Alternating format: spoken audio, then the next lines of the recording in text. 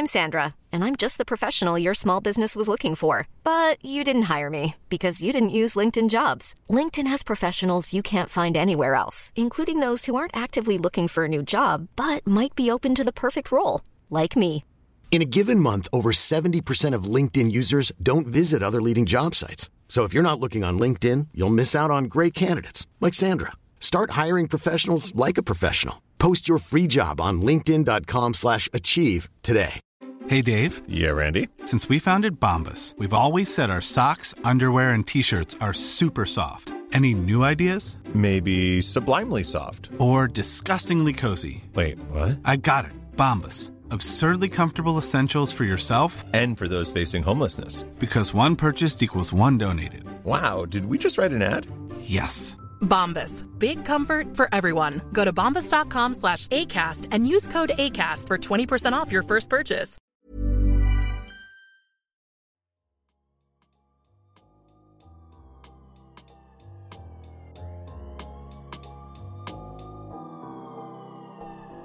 Hello, I'm Craig and welcome to another episode of Football Kit Memories. Today I meet prolific tweeter and king of the football meme, Johnny Sharples. We talk about Johnny's successes on the platform, some of the crazy situations it's put him in, and we find out whether he thinks Twitter is ultimately a good thing or a bad one. We cover the important work he does with mental health charity Calm, his football manager alter ego, and his music podcast, Your Fest. During the show, I asked Johnny to pick out 3 of his favourite football shirts and tell us a little bit about what they mean to him. There's Newcastle, Boca Juniors, and perhaps a controversial version of the iconic Celtic hoops. You can listen to this and other episodes of Football Kit Memories on all major audio platforms, including Apple Podcasts and Spotify.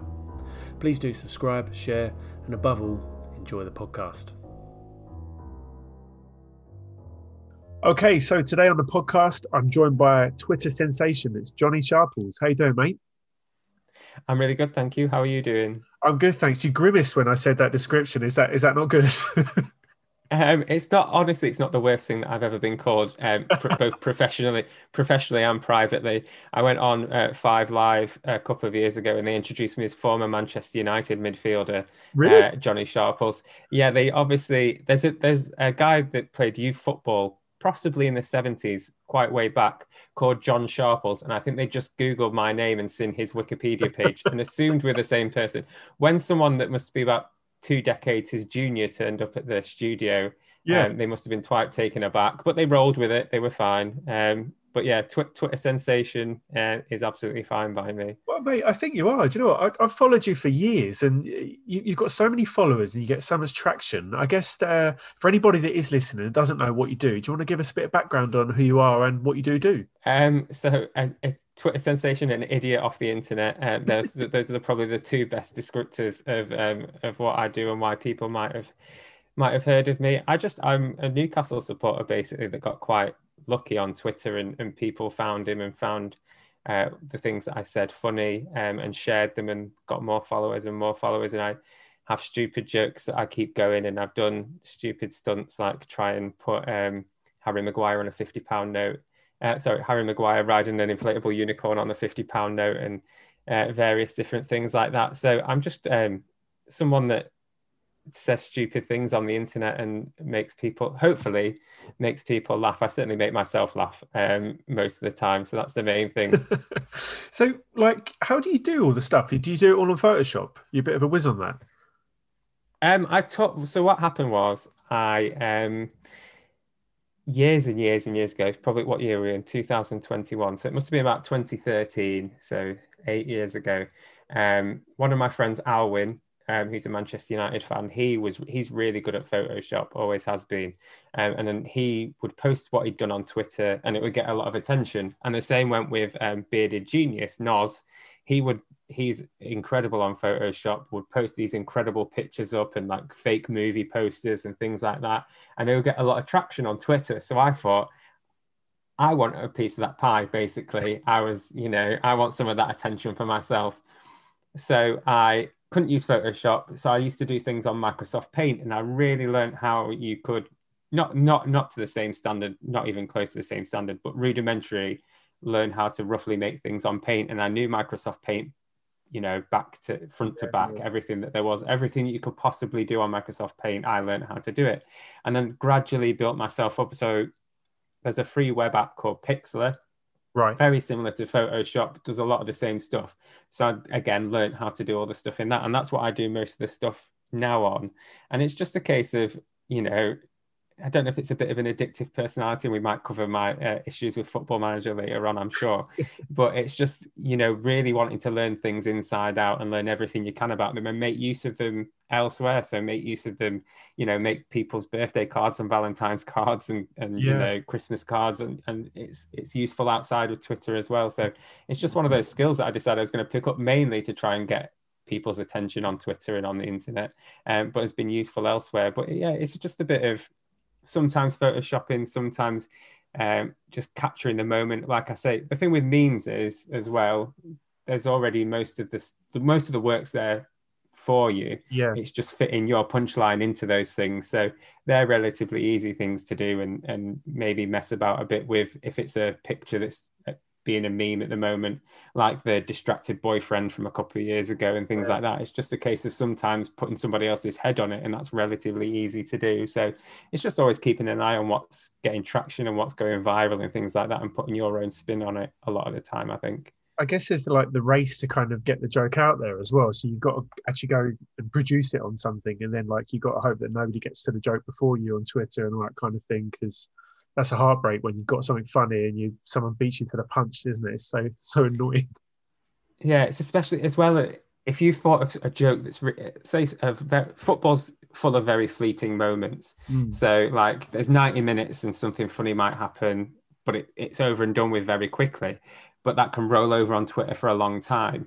But then sometimes something you might notice, very fleeting moment that you think's really funny, but it might take you half an hour, 40 minutes to actually do this elaborate thing that you want to do. And by that time, the moment's moved on, or there's better jokes out there, and you spent 40 minutes or whatever trying to produce this joke, and it's just not happening. So there's been plenty of occasions where that's come to me as well. Plenty of occasions where people do the same joke or exactly the same joke or a better version of that joke, or they might have got there a millisecond or two before you, and theirs has already gone off, and it's like a bit of a pain in the back, a bit of a pain in the behind. But I think that's the joy of both football and Twitter, that these things happen so quickly and they move on so quickly, and they snowball really quickly as well into much bigger moments, much funnier moments, and people put their own spin on things and make them even better, and then you perhaps put your own spin on their version of it. And that's certainly what happened recently with the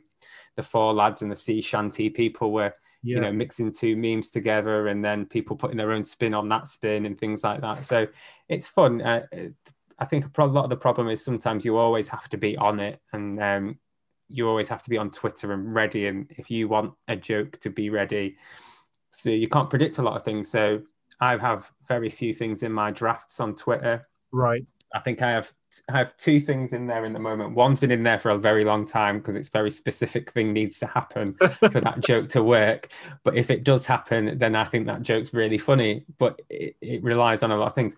Another one is something that one of those things that's always in the back of people's consciousness, but always trying to work out what a spin could be. So something similar was, for a long time I had, I don't know if you remember the Hastings Direct advert. So it was 0800 00 1066 was the old jingle to it. And for ages, I had 0800 00 or whatever the beginning was, it saved in my drafts with little things around it, waiting.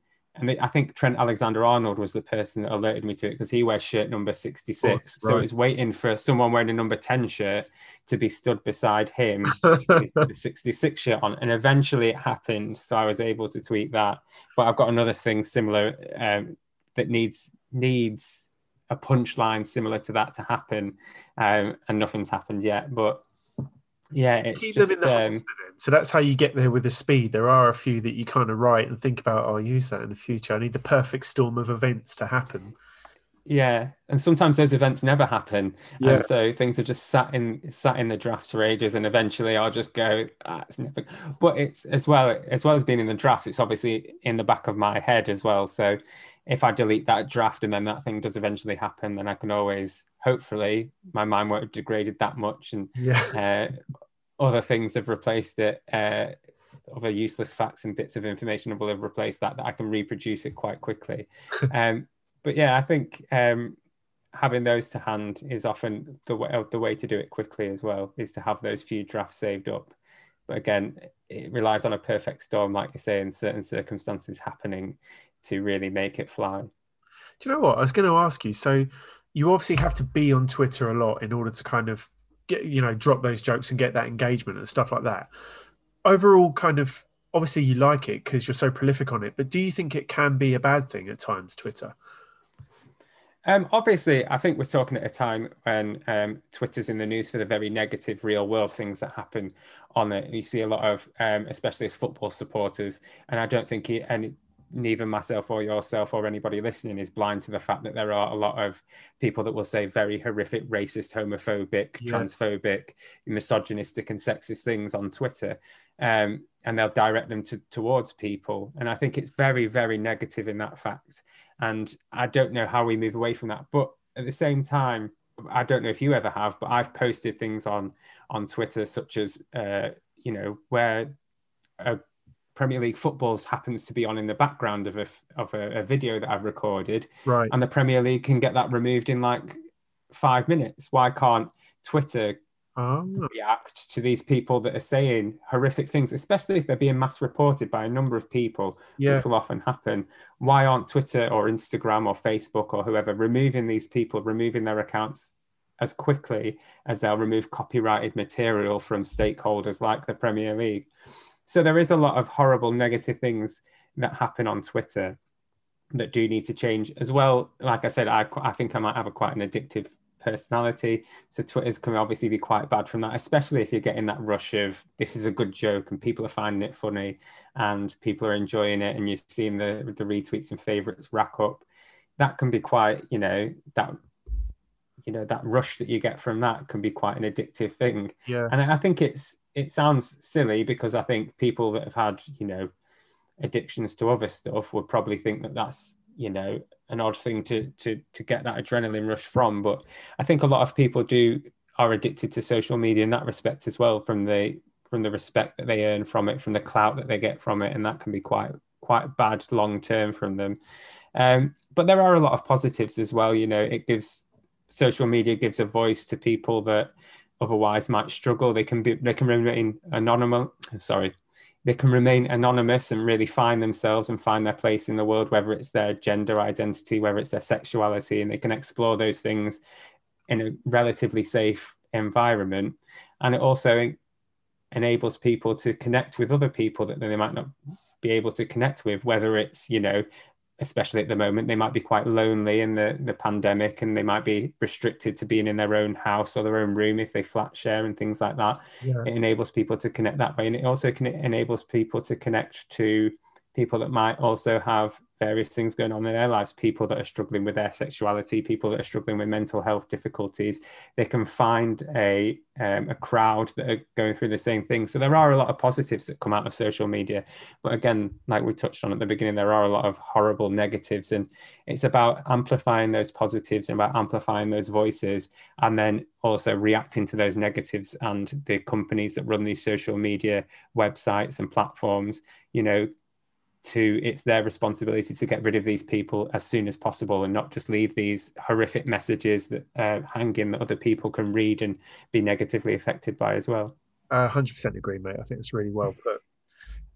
Just kind of changing tack a little bit, I wanted to ask you as well, in terms of what you do on Twitter and the kind of, the traction you get, like I mentioned, what's like the craziest thing that's happened to you? There's a few things that I suppose. I got to go and play at St James's Park, which was an incredible thing as a Newcastle supporter. So the end of the 17-18 season, so it would have been May 2018. I got to go and play at St James's Park. The sponsors, Newcastle sponsors, Fun88, contacted me and said, look, we're putting this match on at the end of the season. It'll be like local journalists and a few people off Twitter and Instagram and Facebook and YouTube and stuff like that. Do you want to come down and play? Well, come up and play. And I was like, yeah, of course. So I scored at St James's Park. I gave it the Shearer celebration. And, there's no crowd there. But again, that buzz that you feel, I don't play as much 7-a-side, 5-a-side, 11-a-side as I used to. But even then, that buzz that you got from scoring a goal in a 7-a-side Tuesday night at the local leisure centre thing, it's a massive buzz. It feels like you've made a difference to your team, even if it is only like whatever your team's called, into your nan or whatever you want to call them. So you feel like, you've made a difference to that team. You've, earned a point for your teammates. It's fun. But to do it in a Premier League stadium with the team that you support, wearing their shirt, albeit I was wearing the away shirt, which I wasn't quite as happy about as if I was wearing the black and white stripes.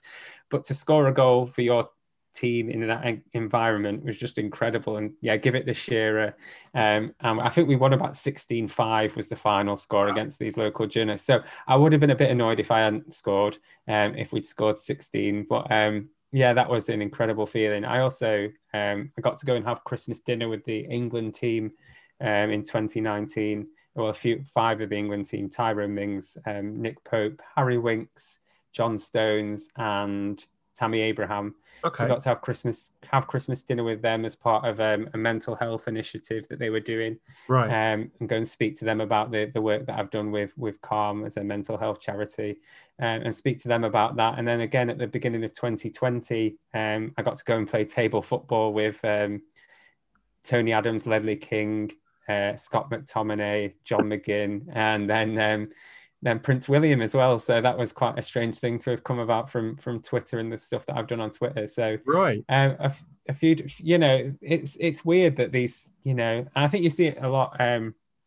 across social media. These people that have done what look like relatively small things, and then they eventually snowball and become bigger. Like the lad that went on stage at Glastonbury a couple of years ago with Dave and did Thiago Silva, and then he just blew up massively. And the 4, like we mentioned, those 4 lads that just happened to have their photograph taken, and that became a meme on Twitter. They've now been on, Good Morning Britain and spoken to the BBC and stuff like that. So, these fleeting moments, people really can build a whole reputation on them and have these opportunities that they wouldn't have otherwise gotten. So, scoring at St James's Park and then meeting Prince William are probably the two strangest things that have happened. Unfortunately, I didn't score at St James's Park in an FA Cup semi-final and then met Prince William as part of the, being at Wembley for the final. That wasn't quite how that would have been how I had it planned out when I was a child, but obviously the reality was slightly different. And but nonetheless, still quite a good thing to have been involved with. Yeah. So you mentioned briefly there as well that you were an ambassador for Calm, right? Yeah. How did that work? So in 2014, my brother passed away by suicide when he was 36. Right. It was in December of 2014. So right before Christmas, like a couple of days before Christmas. And so that Christmas sort of became a non-event. And, me and my family got together still. Me and my sister and my parents got together and we had Christmas dinner, but obviously it wasn't the same. We were grieving. And in that time, my dad found this charity called Calm as a way to... So charities to us to raise money for, because they help young men that were going through similar things that my brother was going through. And they run a helpline for people that are not feeling too great to telephone up and to speak to somebody about whatever crisis they're going through. And so we started raising money for them. And then I did a bit more work to raise money for them for a few different ways.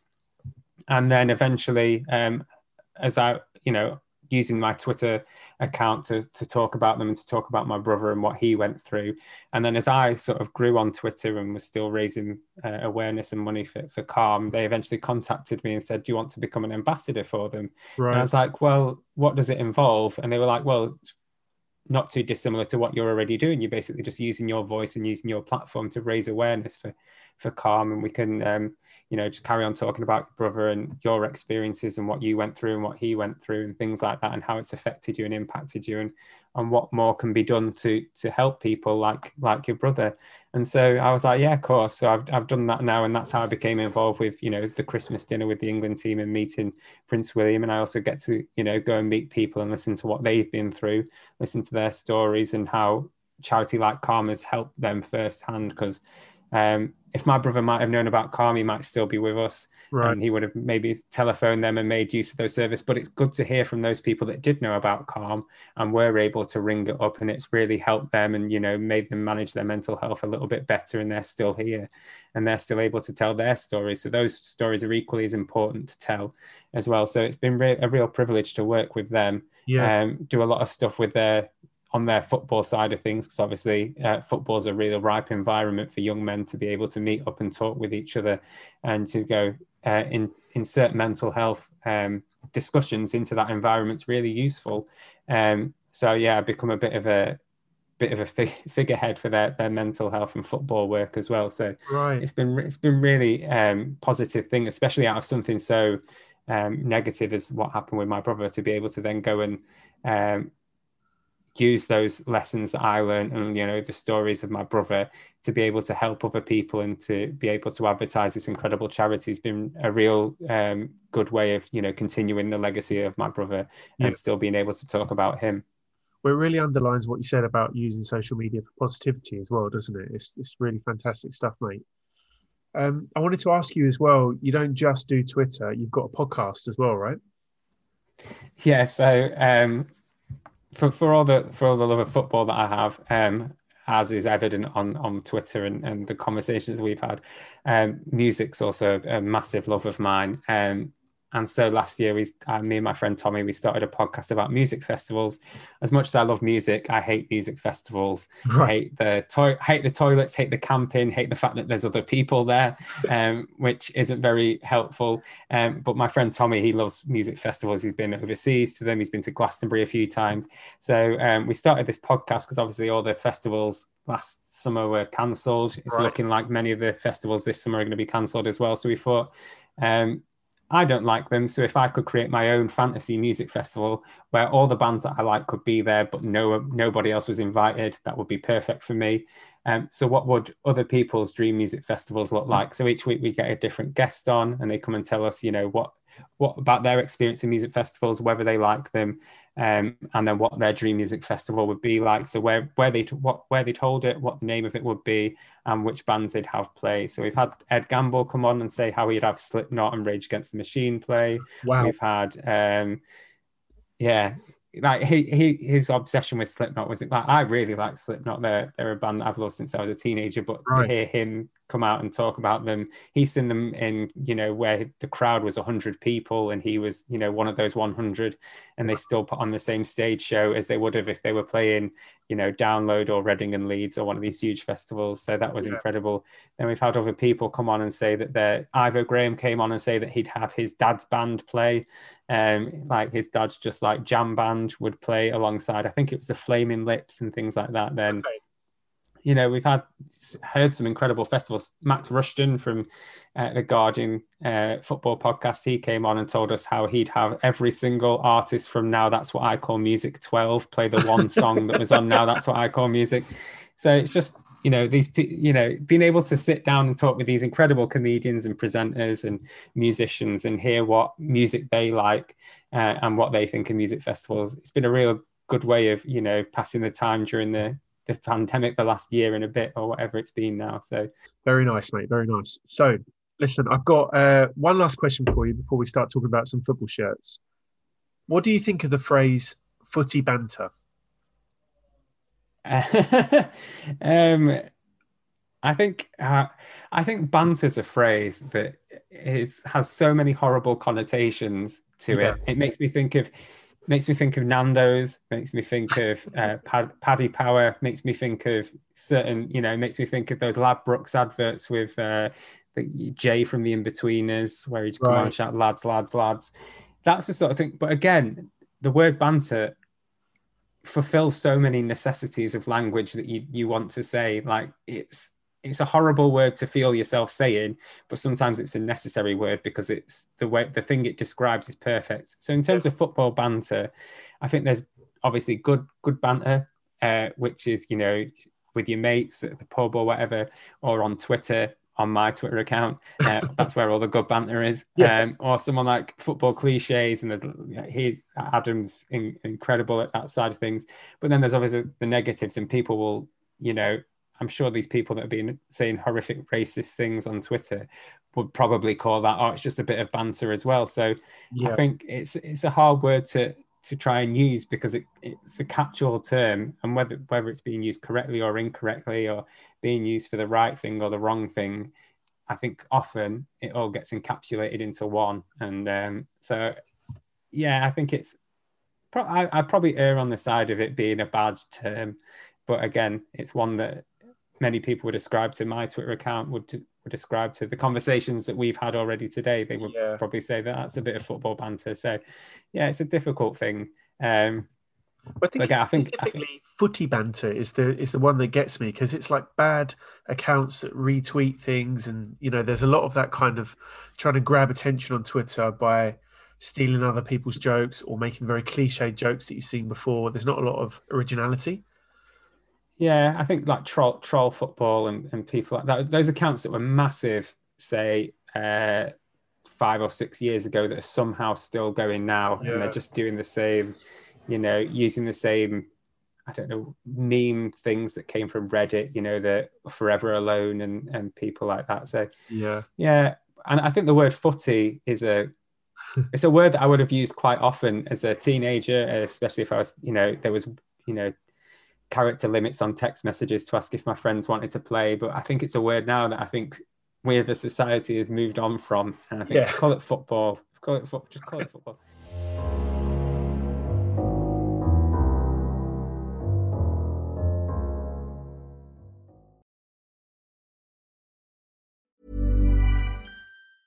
Hiring for your small business? If you're not looking for professionals on LinkedIn, you're looking in the wrong place. That's like looking for your car keys in a fish tank. LinkedIn helps you hire professionals you can't find anywhere else, even those who aren't actively searching for a new job but might be open to the perfect role. In a given month, over 70% of LinkedIn users don't even visit other leading job sites. So start looking in the right place. With LinkedIn, you can hire professionals like a professional. Post your free job on linkedin.com/achieve today. Hold up. What was that? Boring. No flavor. That was as bad as those leftovers you ate all week. Keke Palmer here. And it's time to say hello to something fresh and guilt-free. HelloFresh. Jazz up dinner with pecan-crusted chicken or garlic butter shrimp scampi. Now that's music to my mouth. HelloFresh. Let's get this dinner party started. Discover all the delicious possibilities at HelloFresh.com. Hey there, it's Michelle Norris. I'm host of a podcast called Your Mama's Kitchen. When I travel, I'm usually looking for a way to find a taste of home when I'm not at home. And one of the things I love to do when I am at home is entertain. And Airbnb allows me to do that. When I was in California recently, I rented a house that had a great kitchen. And when we were sitting around the table, we were all thinking, we're in someone else's house. Someone could be in all of our homes as well. If you have a home, but you're not always at home, you have an Airbnb. Your home might be worth more than you think. Find out how much at airbnb.com/host. Hey, Dave. Yeah, Randy. Since we founded Bombas, we've always said our socks, underwear, and T-shirts are super soft. Any new ideas? Maybe sublimely soft. Or disgustingly cozy. Wait, what? I got it. Bombas. Absurdly comfortable essentials for yourself and for those facing homelessness. Because one purchased equals one donated. Wow, did we just write an ad? Yes. Bombas. Big comfort for everyone. Go to bombas.com/ACAST and use code ACAST for 20% off your first purchase.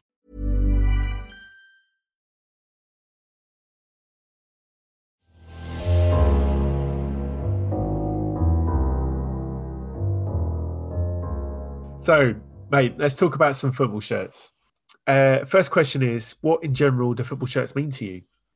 I really like football shirts. I won't say I'm an adamant a collector of them, but they're sort of a real signifier of teams, which seems an obvious thing to say. But you know, if you see someone walking down the road and they're wearing a red football shirt and you can see it from the back, you know that's probably going to be one of probably Manchester United or Liverpool, where I live.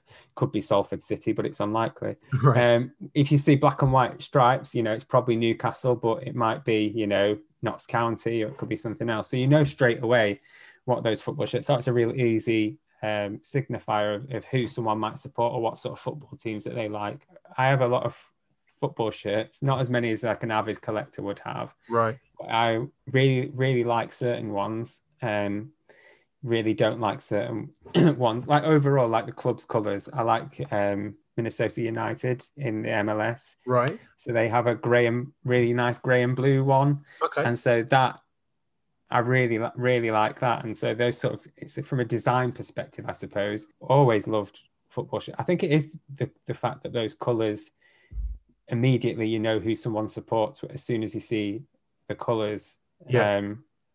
So it's just a shame that the team I support have two of the most basic colours going in black and white. So and it's an easy thing to colour in when you're a kid as well. So if you've got a white piece of paper, you just need to do the black stripes, which is what I used to do. So no, I think I've always liked them, and they've always, to me, there was a thing going around Twitter maybe last week or so of what seemed posh to you as a child. And I think football shirts were something that seemed always quite posh to me as a child, because you always saw in the newspapers that, you know, outrageous Manchester United released their third kit in 3 years and it cost £60. And it's like, wow, that's, if you can afford all those football shirts, you must be pretty well off. Yeah. So I think now, especially when I started going abroad, both with my parents on holiday and by myself, and you see how much some football shirts are overseas, and you think here in England we're actually quite relatively reasonably priced in terms of, you know, comparable to how much they are in, say, France or Germany. They're like 80 to 100 quid a pop sometimes for a new football shirt. So I don't think it's too bad here. But yeah, there's something that I've always, from when I first got into football, something that I think I've always really liked. So it kind of leads us quite nicely on to your first choice. So you picked 3 kits. Well, you were supposed to pick 3 kits, but you picked 2 for your first choice, but I quite like them, so we let it slide. So you picked the Newcastle 95 to 96 season home and away shirts by Adidas. Yeah, so somebody that, as you say, runs a podcast with quite a strict format, it's always quite annoying when someone comes on and immediately ruins that format. So my apologies for doing that straight off the bat here. But to me, those 2 kits are not just speaking as a Newcastle fan, but speaking as a football fan and a fan of Premier League football. I think they're possibly the 2 most iconic kits across the Premier League from, you know, 1992 to present. Yeah. The grandad collar on both the kits, the away kit with the maroon and blue hoops, and the home kit with the black and white stripes. And I think you think with black and white stripes, I know you're a Celtic fan, with the green and white hoops. Yeah, they're quite formulaic, and it's quite hard to, I think some other clubs would find it easier to defer away from the, you know, Man United with a red kit, they can add extra colours in, but with a black and white kit or green and white hoops, you're quite restricted on what you can do with it. You can even make the stripes bigger or smaller. You can't really get rid of them altogether, and you can't really do too much with them. But this Newcastle kit is just plain black and white stripes, and it sounds weird, but it's done really, really well. Yeah. And they've, you know, it's got the brown ale sponsorship on, which is obviously an iconic thing. It's Adidas, and Adidas with this incredibly grand, they're not you know, even at the time, I think Adidas and Nike were the 2 big things. Umbro maybe a little bit because they did the England kit, but they weren't a Le Coq Sportif that you might not really have heard of, and they weren't, you know, even Puma and Pony and Puma and people like that weren't that relatively well regarded. So for Newcastle to have Adidas, and it's just such a nice kit, and it just brings back these incredible memories of when Newcastle were actually good at football as well. So you know, we nearly won the league in 95, 96. The home kit carried on into 96, 97 after we'd signed Shearer. So we beat Manchester United 5-0 that year as well. So they're just intrinsically linked with these really, really fond memories. And they're also the first 2 football kits that I owned, which is obviously quite a helpful thing. So I grew up in Preston. I grew up in a little town just outside Preston called Penwortham. In Penwortham, we had one sports shop, which is now half of an Italian restaurant. And And it was a sports shop where you bought, sports equipment. You buy a tennis racket from there, or you buy a football from there, or you'd buy some dumbbells from there. It wasn't really a football shirt, sports shop, but they just so happened to have that Newcastle away kit in there. So I remember my mum it would have been, I was going to say my mum and dad. It would definitely have been my mum, because she very much spoils me as a child and now. So my mum bought me this football shirt, and I wish I still had it, because one is the maroon and blue away kit's worth quite a lot of money now if it's in good condition. Yeah. And two, it probably would still fit me, because I haven't grown that much since I was 10 years old. So I would dearly love to still have it. And then the next kit that I got was the home kit. So it would have still been our home kit. So I think it would have been a decent wedge of my parents to pay. Probably would have been a Christmas present or a birthday present, or the two combined, because my birthday's near enough to Christmas that was often the case. Right. But I then got the home kit with the number 9 on the back of it as well. And there's a great photograph that of me at my grandparents' golden wedding, where we were having a relatively posh meal in this nice restaurant, and my mum's there in a nice dress, and my dad's there in a shirt and tie, and I'm sat between them in the Newcastle United home shirt from 1996.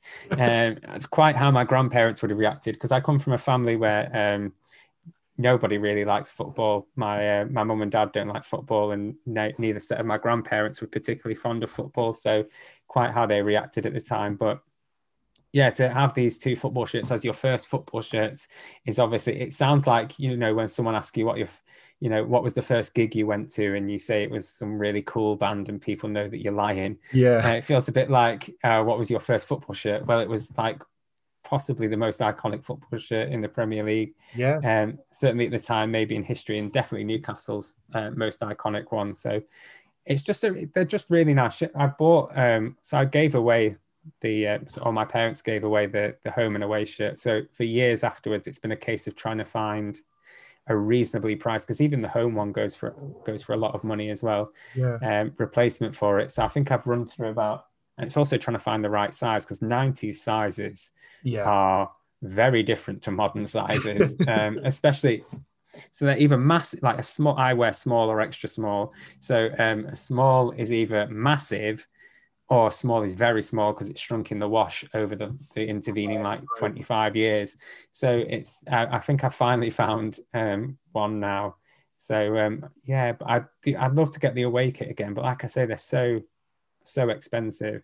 Yeah. To try and pick them up from somewhere, or people have, they're fakes, which is I think you obviously, as football shirt collectors, you find a lot of them, people trying to, especially now there's this big trend to be wearing football shirts again, and especially retro football shirts. Yeah. We've seen that with how much classic football shirts have really blown up and expanded their business, and people want a piece of that as well. And so they will get hold of or recreate fake football shirts and try and sell them for the 200 or whatever amount it is to try and capitalize on people's love of these football shirts as well. So haven't managed to find the away kit again yet, but like I say, just two incredible iconic kits. Yeah. I think when you think of Newcastle, they're probably the first two kits that come to mind as well.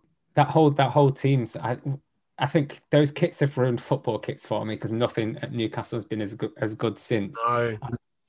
Those teams have ruined Newcastle for me, because we're never going to have a team as good as Ginola and Shearer and Ferdinand and Beardsley and Lee and Albert ever again. So I was very much spoiled from a very early age, and everything as a Newcastle fan has been downhill from there on in. Okay, mate. So your next shirt is a bit of a more successful team. It's Boca Juniors. It's their 09-10 shirt by Nike. How come you pick this one? So Boca Juniors, as a kid, I came to football relatively late. So after Euro '96, like I say, I came from a family that didn't really like football, so it was left to me to sort of discover it myself. And so I learned about football through Championship Manager. It was then, right, and through reading books and learning absolutely everything there was to learn about football. And so Boca Juniors, one, they have a strange name. From an English perspective, it's not a United or a city or a town. juniors, it sounds like youth football, and that's the only way we would have ever come across that name before. But as well, the blue and gold kit just looked like nothing that we have in this country. Chelsea wore a similar-ish blue, and no one really wears that yellowy gold colour that Boca have across the band across the middle. So it was so different. So as a kid and growing up, probably much older than I would care to reveal, when I was creating my own teams on FIFA and Football Manager, the home kit that the fake teams that I would have would always have a Boca Juniors style kit. It would always be blue with the gold band across the middle and gold trim and things like that. Right. And so it's just it's just such a beautiful kit. And the 09-10 one just has this. There's a lot of Boca kits have quite a bright blue, whereas this one's got a much deeper dark blue, which contrasts with the gold really, really nice. And it has the LG sponsor, which is quite a small little trim sponsor. A lot of the earlier ones will have Pepsi, which is quite a cool brand to have on your football shirt, but it's quite a big overbearing sponsor as well. So that Boca shirt is just beautiful. It was also helped by the fact that Nobby Solano, who's one of my favourite ever Newcastle players, also played for Boca Juniors. Did he really? Alongside, he's the only footballer to have been a teammate of both Diego Maradona and Shola Ramiobi. So there we go. So he played when Maradona came back for his last swan song at Boca. That's when Solano was there. So he also played for them, which is a great thing. But yeah, it's just such a nice kit, and especially this one. It's another one where I spent a long time trying to get a hold of the football kit. Right. I eventually got it a couple of years later off eBay. But it's one of those kits that you don't want to wear to play football in, because you don't want to get mud on it, or you don't want to get any sort of friction burn marks on it if you're playing on AstroTurf. You don't want anyone to pull it and pull away at the seams if they're pulling your shirt back. You don't want to. But again, it's one of those things where you sort of get a bit of kudos if you turn up wearing a Boca Juniors shirt. One, you have to be, I'm not very good at football, but you have to be pretty good at football if you're turning up in a Boca Juniors shirt, an Argentina shirt, or a Brazil shirt, or with pink boots and things like that. It's one of those things where you have to be relatively good at football if you're going to turn up in one of them. If you turn up wearing a, Newcastle shirt, it's probably expected that you're not necessarily going to be that good at football. But if you're wearing a South American football shirt, you have to either be good or have the theatrics. And lucky for me, I had the theatrics when I used to play football instead. So, but yeah, just such a nice kit. I was going to say this one has like quite a smart collar, so you could have got away with that golden wedding anniversary with this one if you had it. I have the argument that it's technically is gold in colour as well, so add that to it. But again, I think my parents would have had even more questions if, as a 10 or 11-year-old, I was turning off it. Can I wear this Boca Juniors shirt and started talking to them about Diego Maradona and Claudio Caniggia and all these people that I learnt about from Championship Manager. So no, I don't think I've quite got away with it. So, mate, let's move on to your final shirt. So, I'm a Celtic fan. I was quite surprised you picked this one, but there's a bit of a story behind it. So, it's a Celtic home by Nike. It's a 2013 to 2015. So, I think it lasted 2 seasons, this one, and it was the last one by Nike.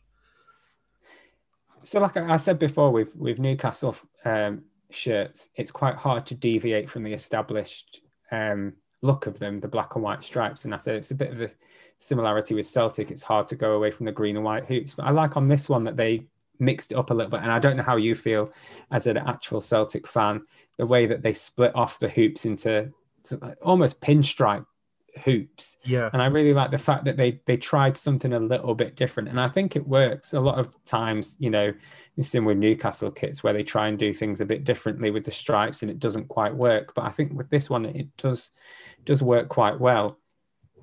Again, as a Celtic fan, you might say differently that it's an abomination, and they've ruined the long established traditions of Celtic Football Club. Yeah. But for me, this shirt it's not just like from 2013 to 2015. It's the shirt that Celtic wore in the 2022 Champions League final. It's a Celtic shirt that they've worn to glory numerous times, because I was Celtic manager on Football Manager in a save that I started in 2013 and is still playing in 2021. I nearly said in 2101 because that's what year I'm in. Are you really? Yeah, 2,102 now. So which the game goes that far?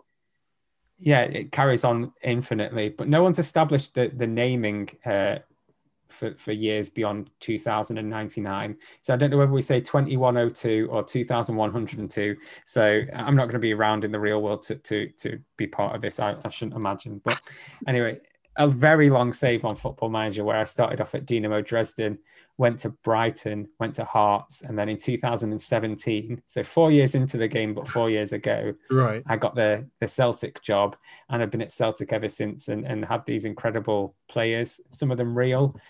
So Cristiano Ronaldo came to Celtic at one point. Heung-min Son was at Celtic. Who else real did we have?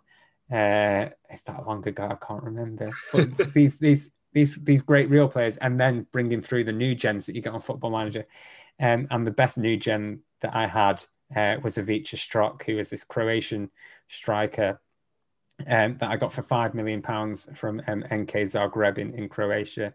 Right. And snatched him from under the noses of Chelsea and PSG and Barcelona and Manchester City and these great, super clubs that have infinite amounts of money and we're going to win titles regardless. So I tempted him to Celtic Park. He played as we moved to Sharples Park, the second best stadium in the world. We now play in the Sharples Arena, slightly bigger stadium in Europe. Wow. He was just this incredible player that I had, and we touched on my brother passing away so earlier. And when he passed away and I was at my sister's with my family, any moment that we had spare, I would play Football Manager because there's nothing else to do. And it's a form of escapism and takes you to this world where you're the greatest manager in the country. And so I take charge of Celtic, and Ivica kept scoring, and he scored 836 goals for Celtic. Wow. And Jimmy McGrory has one of the best goal scoring records. I think, is it 599 goals for Celtic? I think it's one of the records for a single club. Yeah, but barely any Scotland caps, of course. Yeah, so it looked this goal scoring record of Jimmy McGrory's looked long into the distance, and then Ivica broke it and then just ran away with it and scored 836 goals. Not even taking into account the 152 that he scored for Croatia, wow. Which is again a record. But he was sublime. He was just brilliant. So I got this Celtic shirt with Strock and number 10 on the back, and the National Football Museum, which is based in Manchester, put on an exhibition of memorabilia from the history of football games, mainly FIFA and Football Manager, but with a few other ones thrown in there. And they messaged me and said, look, would you be willing to loan us Ivica Strok Celtic shirt? And I was like, yeah, it's one of those surreal things that comes about through Twitter. And I was like, of course. So his shirt went and hung up in the National Football Museum. Along with that, they also have like Diego Maradona's shirt from the Hand of God game. They have like the original FA Cup in there and things like that. And then to be able to go to the opening of this exhibition and see Ivica Strok's shirt there was surreal. But they also had the football program. So I made a football program, which I've got. I think I've got a copy of it next to, which is for an audio medium.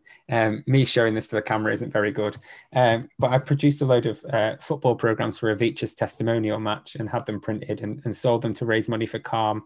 Right. And so the Football Museum asked if they could put one of those in there as well, and I was like, yeah, of course. So yeah, the shirt. I don't have any particular memories of it from a Celtic perspective, from a real life Celtic perspective, I should say. Yeah. I think you won the title wearing it a couple of times, both seasons. But I know Virgil van Dijk wore it. I think John Guidetti, would he have been there? I'm just thinking of people. Yeah, like guys like, I think Lennon was the manager in the first season, and Ronnie Dyler came in the second season, so it was a bit of a transitional period. So you like a lot of that team that beat Barcelona was kind of on its way out, and then a few of the new guys came in that necessarily didn't work out. So like Stefan Johansson, who's at Fulham now, was one that came in and played in that one. Chris Commons as well. Yeah, I'm just trying to think of people whose heads I took off to put Ivica's head on top of them. He has his own Twitter account, right? Ivica Strok. He does. He's gone very quiet because Well, partly because in 2102, he was born in 2001. So by 2102, you'd have to assume he was no longer with us, to put it politely. But at the same time, it's difficult enough to. Oh yeah, he'd have a statue outside Sharples Arena. He'd have all sorts. His goal scoring record has been. So I've had a player score 725 goals for Celtic, but that's still 111 goals behind Ivica Strock. I just can't. It's hard to imagine that. Like if we're recording this a couple of days after Lionel Messi scored his 650th goal for Barcelona. Yeah, and that's still 180 goals behind what Strock scored for Celtic. It's just a ridiculous. Even by Football Manager standards, which is obviously a different metric to measure things because it's a fictional world, but even by Football Manager standards, 836 goals for one club is silly numbers. Yeah. And so that shirt is just brings back so many fond memories of playing that game on Football Manager and seeing it hanging up in the Football Museum and things like that. And it's a nice shirt as well. No, so the exhibition ran from the summer of 2015 to the summer of 2016, and then they returned it very kindly in the condition that I would expect. They had a shirt stolen from there, didn't they? They had a Celtic shirt stolen, so it was one of the ugliest Celtic shirts. So it's part of they've done a football kit exhibition, and they've had like some of the most iconic football shirts, so obviously the Newcastle one's in there, but then they've had a hall of shame with some of the ugly ones. So I think Hull City one where they did the tiger stripes, and that Celtic one, I think it's quite a rare shirt as well, so I think someone lifted it to try and sell it on, but obviously the football shirt community is a very close knit one, and as soon as someone says, look, if anyone offers you this shirt or you see this shirt when you scour on eBay or things like that, let me know, because there's a good chance that it could be mine. And eventually they found it again. But yeah, that was quite shocking. My dad messaged me when that happened. Like I say, I come from a family of non-football supporters, so he must have been scouring BBC News website. Yeah. But he messaged me when that happened and said, it wasn't a Ivica shirt, was it? I don't know. No, because I think anyone would notice if that crops up in an auction and be like, who the hell is Ivica Strock? But he... it's just it was returned to me, but I think they had to. I don't know if they had to insure it when it went to the museum again, just in case it. I don't imagine the excess on it was particularly large. No. It's just as well as being an iconic football shirt for me from the perspective of playing it with Celtic on Football Manager. I do think it's a genuinely nice football shirt as well. I'd probably be less inclined to buy the shirt or have the shirt if it was an ugly football shirt. So props to Celtic for happening to have a nice football shirt in the period that I started the game on Football Manager. Very nice, mate. Well, look, that's 3 or 4 very, very nice shirts. Thanks so much for sharing them with us, mate. I just wanted to ask kind of what's coming up next for you? Carrying on being an idiot on Twitter is probably the main thing. Carrying on the podcast, Your Fest, available on Acast, Apple, iTunes, Spotify, etc. Don't forget to like and subscribe and leave us a review. So just carrying on with that, and just anything. Things have been made obviously a lot more difficult during the pandemic, so I can't really go out and do the stuff. I go to Dubai and do influencing from places like that. Yeah, sadly not. So a lot of the work that I do with Calm has been mainly online at the moment, sharing tweets and sharing news articles and things like that. So hopefully once more people have been vaccinated and things eventually start getting back to normal, we can go back out and start spreading the word of Calm further afield again. So not much in the pipeline at the moment, but like I say, mainly just being an idiot on Twitter. So no break from the norm there, really.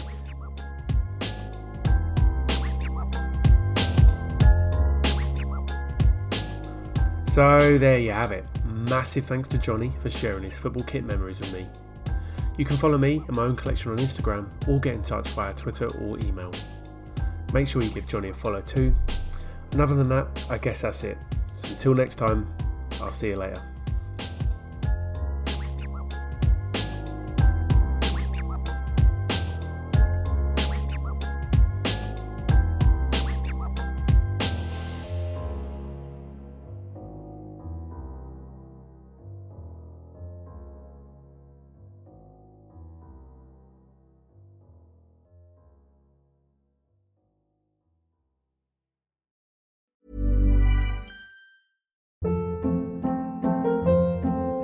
Hold up. What was that? Boring. No flavor. That was as bad as those leftovers you ate all week. Keke Palmer here, and it's time to say hello to something fresh and guilt-free. Hello Fresh. Jazz up dinner with pecan-crusted chicken or garlic butter shrimp scampi. Now that's music to my mouth. Hello Fresh. Let's get this dinner party started. Discover all the delicious possibilities at HelloFresh.com.